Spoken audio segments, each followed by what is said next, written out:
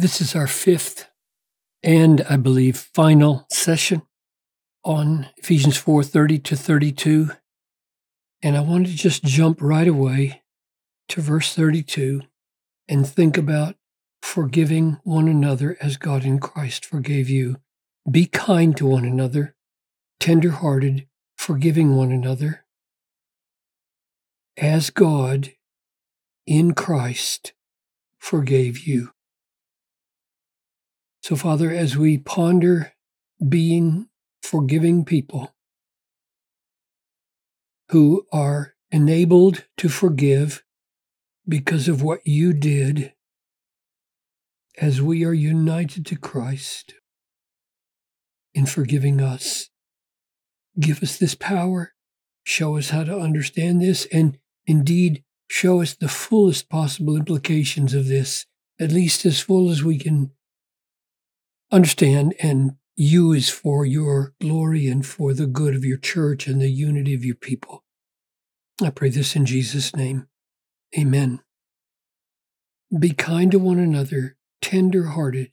That's the root, I argued, of the kindness and the root of the expression of kindness, namely a forgiving heart towards other people. So let's focus for just a minute on as God in Christ forgave you. Remember back in chapter 1, verse 7, one of the first blessings Paul described for his church, the Ephesian church.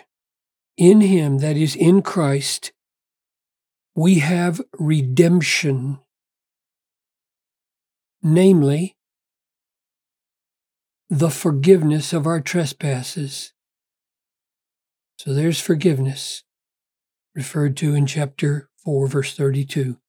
It comes through the blood of Jesus and from the grace, the riches of the grace of God. So our forgiveness is rooted ultimately in the eternal, free, ill-deserved, not deserved, indeed, quite the contrary, ill-deserved grace coming from God, causing him to put forward a redemption or a ransom. It's described like this in the language of Jesus.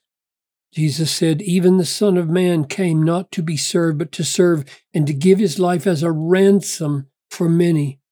That root word for ransom there is the same as this root word redemption. Redemption is a liberating, a delivering from some kind of bondage by means of ransom or payment. And here's the payment. Through the blood of Jesus, a ransom was paid for us, and forgiveness was obtained. God can be just and the justifier of the one who has faith in Jesus.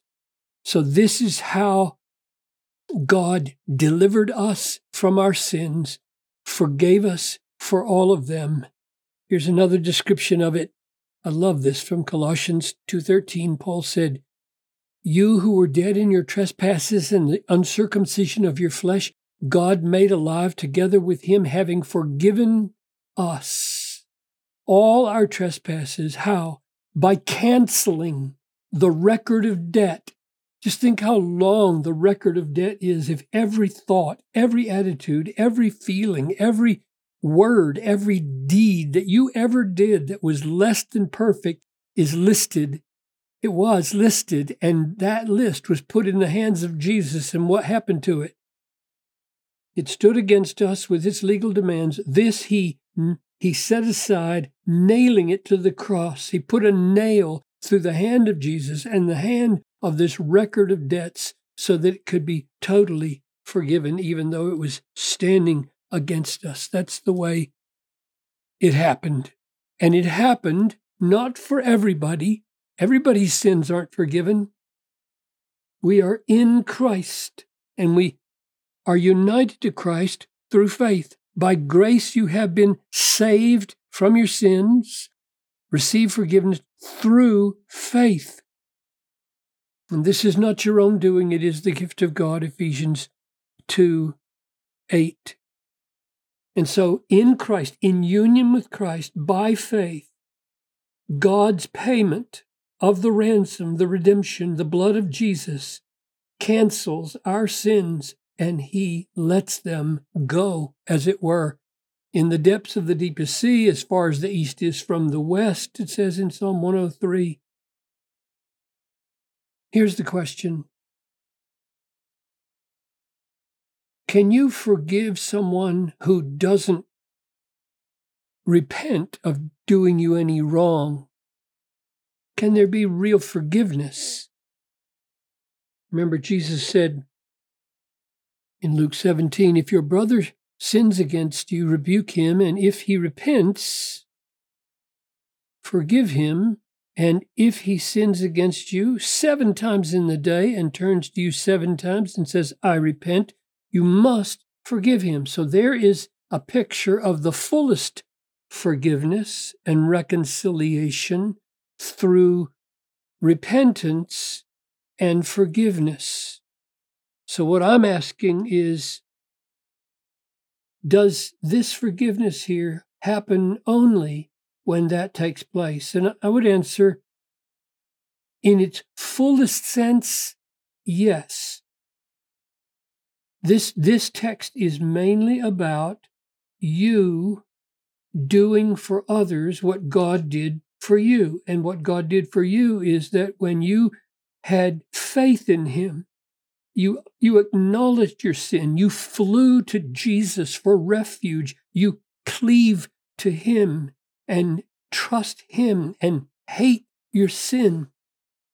And in Christ, then, you are forgiven. Now, therefore, if anybody, no matter what they have done to you, repents, this text says, you must forgive them.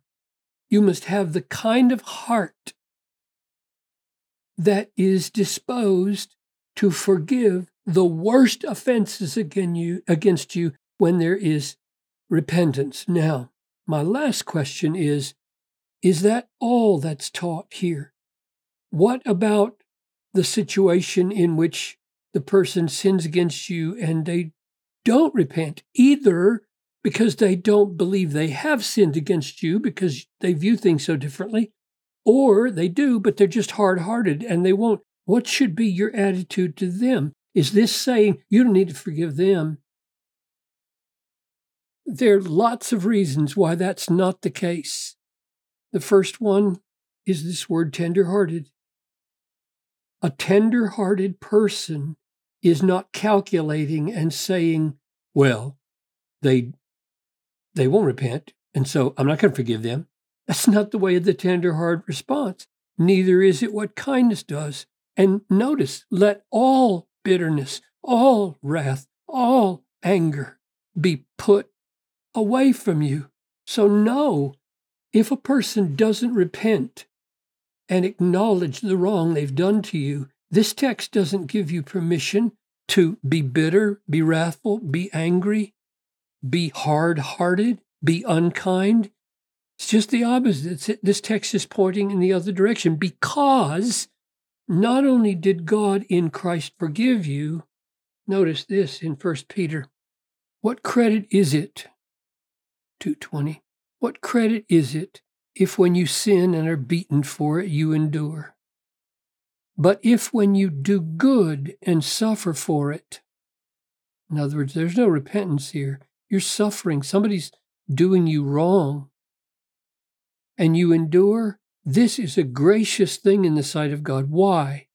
Because to this you've been called. You've been called to endure patiently mistreatment because Christ also suffered for you. So he didn't just suffer to forgive you, he suffered for you, leaving you an example that you should follow in his steps. Like, what kind of steps are we to think about here? He committed no sin, neither was deceit found in his mouth. When he was reviled, he did not revile in return. When he suffered, he did not threaten. What did he do? What did he do? He continued entrusting himself to the one who judges justly. In other words, Jesus, when he died for us, not only forgave us for our sins as we trust in him, he also modeled for us how to treat other people who offend us, hurt us, abuse us, and don't repent so that we can fully forgive and be reconciled. And what does it show when we endure that with patience? It shows that we are trusting ourselves to the one who judges justly. In other words, it magnifies the trustworthiness and justice of God. If we say, God will settle my accounts, I do not have to. Vengeance is mine, I will repay, says the Lord. That's Romans 12, 18 and 19. Later, just a few verses later, in 1 Peter, it says, finally, all of you have unity of mind, sympathy, brotherly love, a tender heart, a humble mind. Do not repay evil for evil or reviling for reviling, but on the contrary, bless. This is what Jesus taught, right?